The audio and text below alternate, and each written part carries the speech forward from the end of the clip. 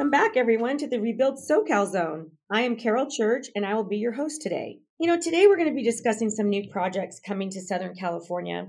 With me today to discuss these is Mr. Paul Erb, the Executive Vice President of McCarthy Construction in the San Jose region. Welcome, Paul. Happy to have you on our podcast today. Hi, Carol. It's good to be here.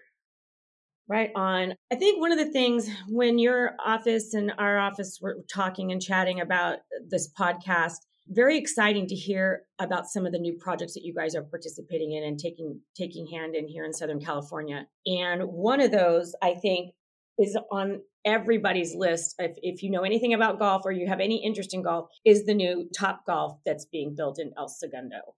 Paul, tell me a little bit how that project came to your company. How did you get involved in this? Is this one of the first ones you've done? Tell me a little history here. Yeah, absolutely, Carol. First of all, I absolutely agree with you. Anybody in the community should be super excited by the fact that we've got a Topgolf coming to El Segundo. It's just such a fun, fabulous facility, and I'm excited to talk about it. But the background on it, the backstory in terms of how McCarthy and Topgolf got connected, we actually built Topgolf's first facility in Las Vegas back in, it must be 2016 now. And that was a wild success, a ton of fun. We've had a number of company events there since we completed it, and we always absolutely love going back. But now that, Topgolf is making a move towards growing in Southern California and California as a whole, and they've reached out to us and said, hey, would you like to build another one? And of course, we said yes. That's fantastic. Yeah, the location they picked is fantastic. It's right in El Segundo. If you're familiar with the area, it's located in a perfect spot between the Raytheon campus and the Chevron facility there, right on PCH. What makes it so great is that it's going to be easily accessible from both the north and the south to communities on either side of it.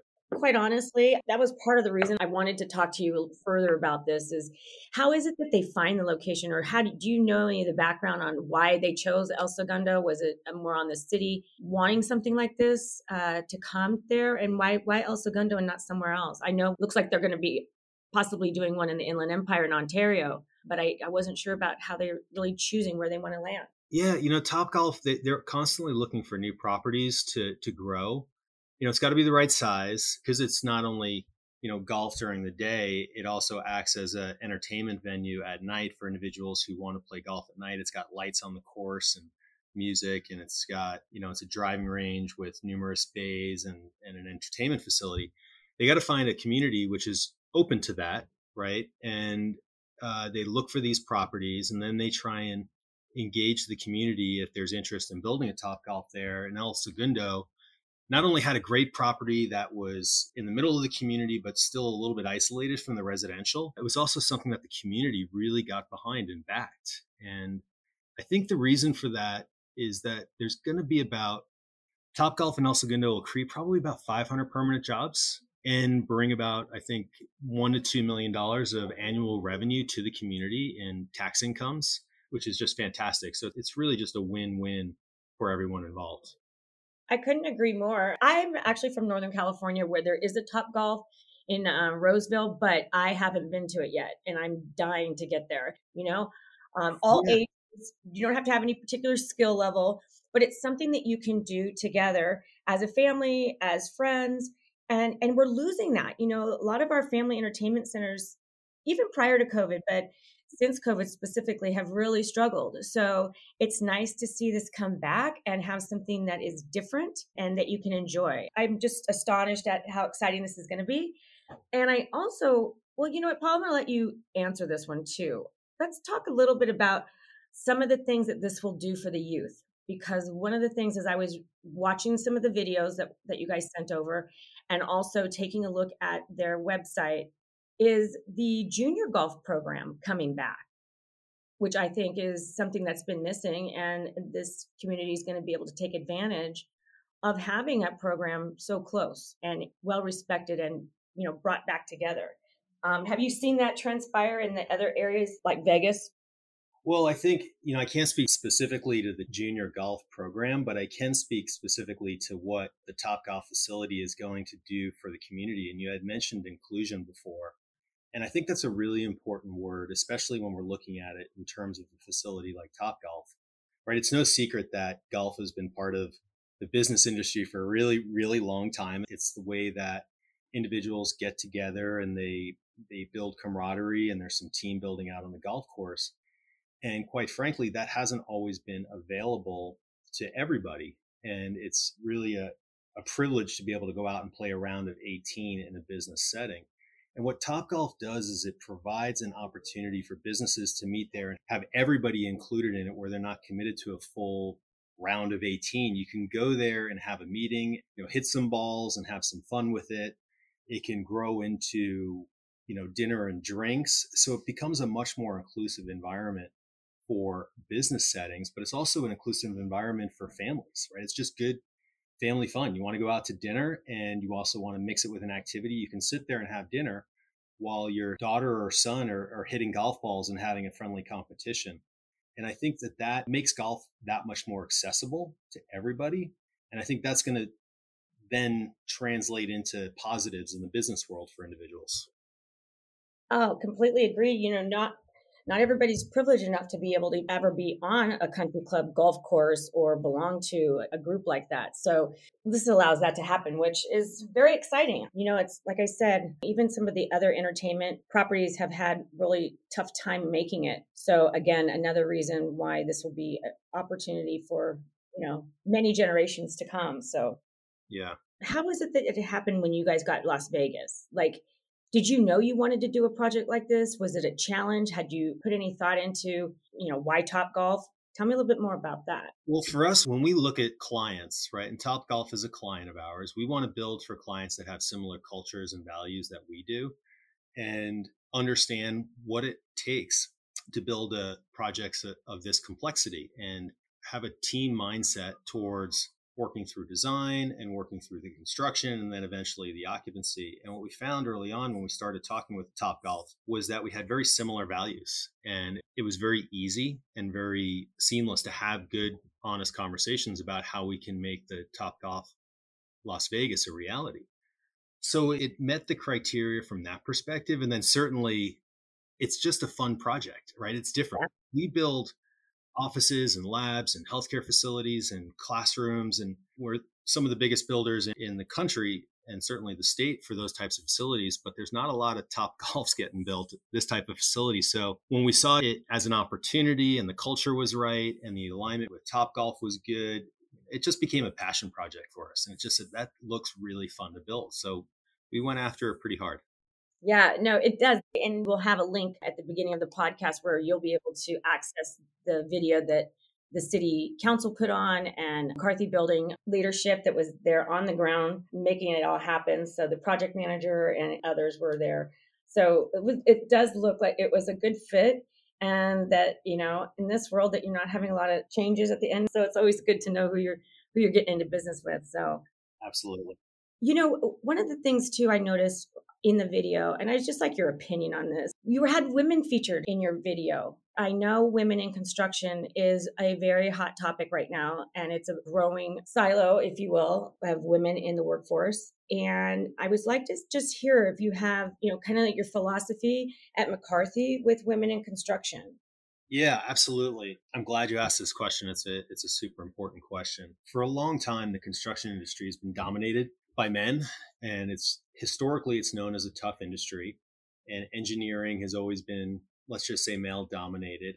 But what we've realized, honestly, Carol, in the last 20 years, certainly during my career, is that to be successful in this business, you need a high degree of emotional intelligence, right? And you need to be able to have those soft skills and be able to work through issues and problem solve. And when there was a movement in the industry to increase our diversity and our women in the various ranks through construction, we also saw this incredible growth within the industry and improvement and evolution. We realized it was due to this insertion of these high level of emotional intelligent individuals who all come in, and they balance that with the logic driven male side. And it's been a wonderful outcome. And I think as we look to the future for what construction needs to be, what the construction industry needs to be, we really want to get to a place where we're 50-50, right? We've got the best talent out there, and we believe that that's a well balanced organization. And it's also going to provide a well balanced thought process to how we approach all of our projects. That's really great to hear because a lot of what we've done too on our side is, with our union organizations is really understanding the footprint for a woman or anybody for that matter, but women in particular, the footprint that they can have a true career, not just a job, but that this is a career and a lucrative career and also something that they are proud of. As we've been interviewing women, and we've got a few videos on our site too, they're so proud of what they've done and what they're doing. And there is that emotion. We have one video in particular where, she's getting a little choked up over the amount of work and the beauty of the work that they're doing out on this freeway project. So I couldn't agree with you more. And I know it's nice to hear you say that, somebody at your level as well, though, to really have like your thumb on the pulse of what's happening, not that you wouldn't, but I mean, in specifically this arena, that you put it in those words. I don't know. I love it, Paul. Thank you. Yeah, I really want to encourage, especially women who are in high school right now and where they're thinking about what careers they want to go into. Construction is, you're absolutely right in that it can be a lucrative career for anyone who joins it. And you don't necessarily need to have an engineering degree to get into construction management. We've hired individuals with business degrees, engineering degrees, construction management degrees. There's also positions in marketing and graphic design and architecture.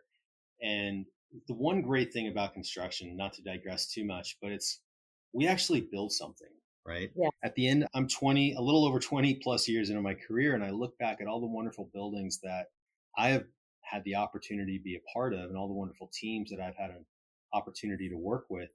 And it's just such a proud feeling to know that we've had an impact on our communities in such a wonderful way.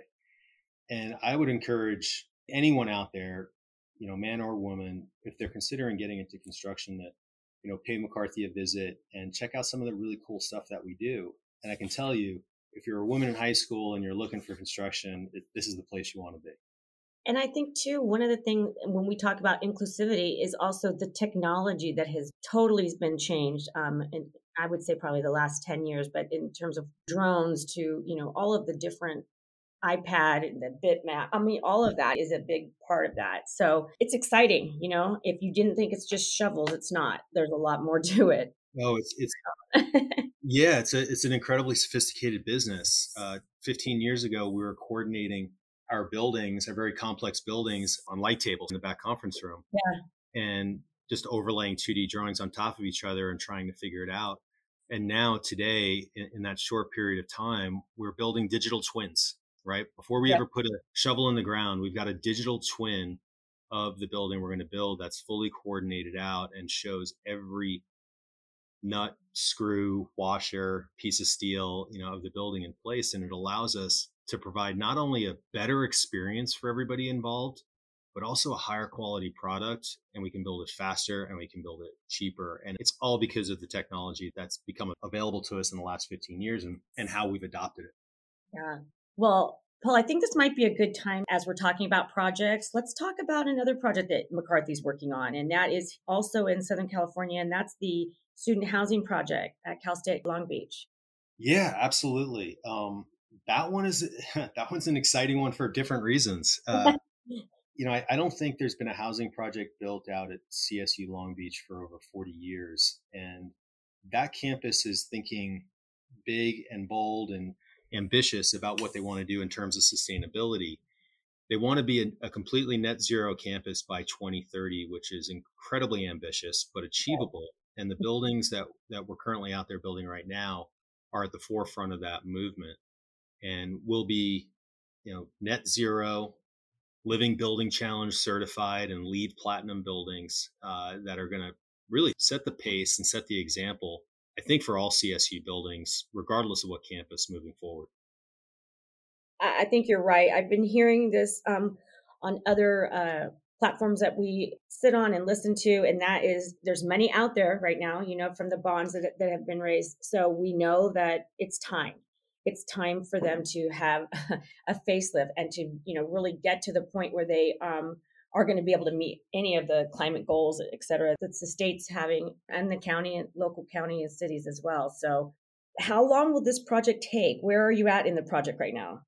Yeah, so it's a collaborative design build project which we've been working on for some time right now. Our partner is Gensler, and Okay. we should be finishing this year, and Oh, which is pretty exciting, right? It was one of those projects that got, all of our projects got a little, they got thrown a curveball due to the pandemic, but they're sure. staying the course and they're going to get done this year. And then with the Living Building Challenge projects, they actually have to be occupied and run for 12 months before they can actually be certified as a Living Building Challenge. And that's mostly due to the fact that the way it gets its the Living Building Challenge certification is based on how a building actually performs versus how it's modeled or what they anticipate the performance to be, which is more typical of a LEED project. Yeah, so they're going to have people actually living in them, figuring out what, if there's a tweak here that needs to be done. I mean, do you have to stay on then for that point? Will you stay on that next year and until you get full certification? Then is that how that works? We won't be mobilized on site during that time, but we'll stay very, very close to the project to make sure it's performing the way Okay, it's intended to perform. gotcha. All right. Well, yeah, no, that's exciting. Do you think that you'll be looking for projects like this across the state? Well, I mean, not to get too much into discussion on climate change, but there is a lot of conversation out there right now about climate change, Yeah. and you look at the heat waves currently going on in Oregon and Seattle, right, Pacific Northwest. I think it was up to 115 degrees up there, which I didn't even realize it can get that hot. And we're seeing, 2 days in a row. yeah, They haven't had that kind of any of that record keeping. They have not had 2 days in a row with triple digits ever. yeah, yeah, it's pretty phenomenal. The drought in the Southwest, the fire seasons, the heat, right? So people are seeing these extreme weather patterns, and they're realizing that we have to do something. Yeah. And we're also looking at the fossil fuel industry, and people are seeing that we can be a much cleaner community using electric cars, having cleaner buildings, and people are having that conversation, and money is getting committed to that. So at McCarthy, we are certainly excited about building those types of projects, but I think it's going to start to become the norm in the next 5 years to get to California's 2030 initiatives. It has to. It has to. You're absolutely right. Paul, as we're talking and you're kind of brought up a couple points, how did McCarthy do through the pandemic? I know our construction arena was deemed essential, which was so imperative to keep people working and keep California moving. Were you impacted in ways you didn't think you would have seen? Or, I mean, where are you? Where is it now? And how do you see the future? Yeah, it's a good question. Loaded, isn't it? Sorry. It's a big. It's honestly it's a fun one to talk about because you want to talk about adaptability and innovation and flexibility. The pandemic put the construction industry and McCarthy to the test. Mhm. Rewind to the beginning of 2020 when the pandemic was just first becoming real. Nobody really knew what was going to happen, right? Right. We're full shutdown mode. Jobs were shut down. Communities were shut down. Life as we knew it stopped. Yep. And as everybody just kind of tried to figure out how severe is this pandemic going to be, how deadly is the virus, what is the impact going to be, and it didn't take too long for government to start to identify who were the essential businesses, Uh-huh. right? It was healthcare, it was labs, it was first responders, and there was a conversation early on: is construction an essential business? And I remember those debates as if they were yesterday, went back and forth in the political arena. But Sure. at the end of the day, I think logical heads prevailed, and they realized that construction it's a huge industry that affects millions and millions of people when you start to factor in the supply chain. But it's also, we're building the buildings of the future, right? The next Right. generation of healthcare facilities, the next generation of labs that are going to come up with the medicines and the treatments, right? The next generation of educational facilities that are going to teach our kids. And to stop that didn't make sense, right? That it would have an impact on the community, It would have an impact on the economics of the construction industry and trickle all the way through the supply chains and down to the trades workers. But it would also have an impact on our ability to service all these other industries like healthcare, bioscience, and education in the future. So after a fair deal of lobbying and politicking, we convinced the governments that we can be considered an essential business and we can continue to build and we can continue to do it in a safe manner, right? By socially distancing and contact tracing and assessing. And it proved out to be a great decision, right? And the construction industry, continue to move forward and they continue to build. And, we thought that the cost impacts due to COVID and all these requirements was going to be significant, but it turns out that the industry innovated and figured out that it's really not that big of an impact. It does have some impact. I don't want to say it doesn't have any, but it wasn't as big as what we thought, right? And it was fun to watch the jobs and the industry innovate on a daily basis. And that's really what it came down to, is innovation daily, because the news and the direction and the requirements and the restrictions changed every single day. Now that we're coming out of it, there's this tremendous sense of pride that we got through it and we got through it together. And our projects continue to get built. And many of them, CSU Long Beach, are getting completed now. If we didn't keep building, we wouldn't be turning that building over for a couple of years. When I've talked with other construction companies and when we're talking about different things, the projects actually, the fact that they still continued was, first of all, number one, because people need to keep working because so many in the hospitality industry were really hit hardest, and those small businesses trying to stay open. So to know that we still had infrastructure being built was a savior. And I think also, too, it did something to our industry in a sense that safety is always in the forefront. I know that, right? We know that that's a daily thing that you're going to be focused on. But this was a safety in a different way. It was, and it had you think about it differently as well. I think from, just also being disconnected from people, not seeing people, at least you're on the job site. You still have that brotherhood, sisterhood, and everybody's looking out for each other because they want to stay working. So we're going to comply and we're going to do what we need to do in order to continue working. So that says a lot about, I think, our industry. And I'm sure that, you've seen it in your company specifically and what that's done. People working from home now, and, it just changed, and people, rose to the occasion and outperformed in some cases than had they not, So I can just speak from my office. I know we all witnessed that and went through that as well and created things that wouldn't not going to be there before, So the outcome is always great. And I'm glad to hear that your philosophy and what happened within your organization sounds like you guys made it, and it's a good thing and you guys have done it well. Yeah. McCarthy did a fantastic job of adapting, but I think the real heroes are in those early days when we opened the business back up and we opened our jobs back up, those individuals who were going to work every day, the trades workers, the laborers, the carpenters, the electricians, the mechanics, the on-site field management. I mean, truly heroes in the sense that, there was a lot of nervousness and anxiety going on at the time. And they woke up every morning and they went to the jobs, not necessarily knowing where this whole thing was going to end up. Right. In hindsight, we understand the risks, but at the time, the risks could have been significantly greater. And I truly look at them as heroes, and I'm thankful for what they did every single day.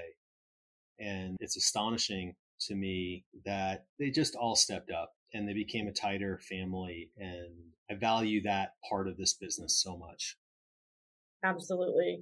So, Paul, thank you for those words and your sentiment behind the pandemic and how the industry, rose to the occasion, and here we are. Let's talk a little bit about McCarthy's construction commitment to SoCal. So I know you have quite a large area that you service in your position, but has there always been a focus in Southern California, or are you seeing it trending to come into Southern California? Because you're a large corporation, so. Yeah. McCarthy has been around since we've been doing business. We've been building since 1864, right? So over 150 years of building. And that's in the country, right? Nationally, we were founded in the Midwest, and we've learned a lot in that time. And McCarthy was a family-owned business for 4 generations until Mike McCarthy sold the business to the employees about 20 years ago, and now we're 100% employee-owned. With that said, we've been doing work in California for over 35 years, including LA, and we have 6 offices in California, 3 up in Northern California, and Sacramento, San Francisco, and San Jose. Hmm. And then 3 down here in Southern California, San Diego, Newport Beach, and Los Angeles. And Oh, yeah, I'm super excited and proud to say our Los Angeles office, even though we've been doing work in LA for over 30 years, we actually just committed to doubling down on the area by opening up a new office during the pandemic, which is something that I'm incredibly excited about. LA is yeah. just a fantastic place. And, there's an argument that could be made that we should have made this move a couple decades, if not longer ago. But we made the decision in late 19 to open an office in Los Angeles. And then we were looking at properties and the pandemic hit, and we said we've been around for 150 years. We're going to be around for at least another 150 more, and we're going to get through the pandemic. So we didn't slow down our plans for the new office. And we hired Gensler to design the space, and we moved in not too long ago, and we're right in downtown at 515 South Flower. Oh, wow. You're right in the heart. That's awesome. Yeah, broadcasting from 515 South Flower right now. Well, we're in Anaheim, right behind the Anaheim Stadium. Okay. So we made a move here to our new office in February of 2020. Okay. We were literally in here a month or so, a little bit over a month, and then we shut it down. So Yeah. it feels like we're in a new space again, even though, we've been here over a year now, but it changed everything. I'll never forget. Well, yeah. I mean, the pandemic, just to go back a little bit, Yeah. the pandemic, it changed a lot, right? It's only been a year and a half, but it's changed a lot. And, I think we're all learning how to work a little bit more remotely or with a little bit more flexibility in mind. But I think the toll that it really put on everyone, or maybe toll is not the right word, but the awareness that it gave me and the other leadership of McCarthy is the importance of mental health. Yeah. The pandemic put an extra level of strain on everybody. The heroes that I talked about earlier, as well as, the local jurisdictions, the leadership, the individuals going to the job sites, the inspectors, have a certain level of stress before pandemic hit. And then the pandemic hits and everything got taken up a notch as people started dealing with the added stress of, one, the pandemic, two, Mhm. the indirect outcomes of the pandemic, like having to take care of children or having to take care of elderly parents or grandparents, or worrying about our immune compromised family members and partners, right? And that, I think everybody did a great job of adapting and getting through the pandemic, even though we're not through it yet, but Mhm. close. But I think what we learned was everybody needs a little time for themselves. They need to take a mental breather. They need to recognize, just take time for themselves and decompress. That's something that McCarthy has placed a lot of focus on in the last couple of years, is just mental health awareness and how important it is to not only our culture, but the safety culture of the job sites and really the industry. Very well said, Paul. I mean, I think no matter what industry you're in or what market you're in, it's like we are all in this together. And, you're my neighbor or you're my friend or there's somebody, it's all the same. We've all gone through this. And I'm hoping that going through something like this will help people also be aware of others and to remember other people, especially since we've been away from people for so long. To have that come back, I think is going to be very welcomed, and we'll have to just remember that. So that's my feeling, at least. Yeah, I'm looking forward to getting back to normal. And the loosening of the mask restrictions in mid-June was fantastic, right? And Yeah. I already see the positive outcome in people's personalities and just their general camaraderie in the office, right? It's been fantastic. But, I think one of the hardest things for people to say is, I need help. And what we did at McCarthy during the pandemic was we tried to make a concerted effort to go out and, talk to people, right? Yeah. And just ask them how they're doing and elevate it above the small talk, right? You walk into a room or you walk out to a job, you ask someone how they're doing, they're going to say, "Oh, I'm great," but then you ask them, "How are you really doing? How are Yeah. your kids? How's your spouse? How's your partner? How your parents. Yeah, how are your parents doing? How are they dealing with the pandemic?" And just pause, and people open up. And what I realized was everybody is carrying something, right? Everybody has got something going on in their lives, which is tough to deal with. And sometimes just talking about it with somebody else, just someone who listens, is really, really helpful. I also think it's contagious, right? I think empathy is contagious, and when you experience it, you're going to want to give it to somebody else, right? So, for me, that's something where I think coming out of the pandemic, we are a more empathetic, kinder industry Mm-hmm. that recognizes that we are all here for each other, that we can adapt and we can innovate, but at the same time, there's a human element to what we do, and that we can't disregard. Absolutely, Paul. I'm thinking about even a lot of just the projects that were happening at that time. And even though, revenue may have been down for certain industries or other companies, but the fact of the matter is that projects were getting done faster, Mhm. safer, and under budget in many cases because the outside elements, the extra traffic, they were able to, work different hours to accommodate that because of less traffic. I'm just using, freeways and highways, for example, but I mean, and just travel time in particular allowed people to get where they need to go. So there was some definite benefits. I mean, I do know that, less traffic here in Southern California is always welcomed. Yes. Like you'll never see it like that again in LA. It just won't happen. But, the fact of the matter, we'll look back at this someday and, talk to our kids or grandkids and they're like, you went through the what? And then you'll see these blank streets with no cars on them. What, are you kidding me? Yeah. So I think the history books will definitely have a lot of information and to know that the construction industry was a big part of that. And I think they're also going to be a huge part of the recovery, the financial recovery, as well as the mental anguish that it did for people and those that lost loved ones, et cetera, et cetera. So I think the books will tell it all. Let's just say that. I hope so. I hope they get it right. I hope they get it right too. I think that's the big what if, but I think we're going to work, if we have any input, I'm hoping that we will be able to, give some input, or a group like McCarthy will be able to have as a top leader in this industry. You'll be able to give the opinion, give your sense of what it was like, because it's an important part of the story. Yeah, couldn't agree more. Well said. I think your conversation I was like riveted. I wanted to hear what you were going to say next. So that for me on this side, it was really exciting to hear. So I appreciate all of your insight and the way you share, your passion for this industry and the length of time you've had in this industry. Goes without saying that I'm thrilled that we had you as our guest. Thank you, Carol. I really appreciate it. And thank you for making it so easy. Well, that wraps up another episode of the Rebuild SoCal Zone. Thank you all for listening, and a huge thank you to Mr. Paul Erb for joining me today. As always, please subscribe to us on all of your platforms so you never miss an episode. Take care.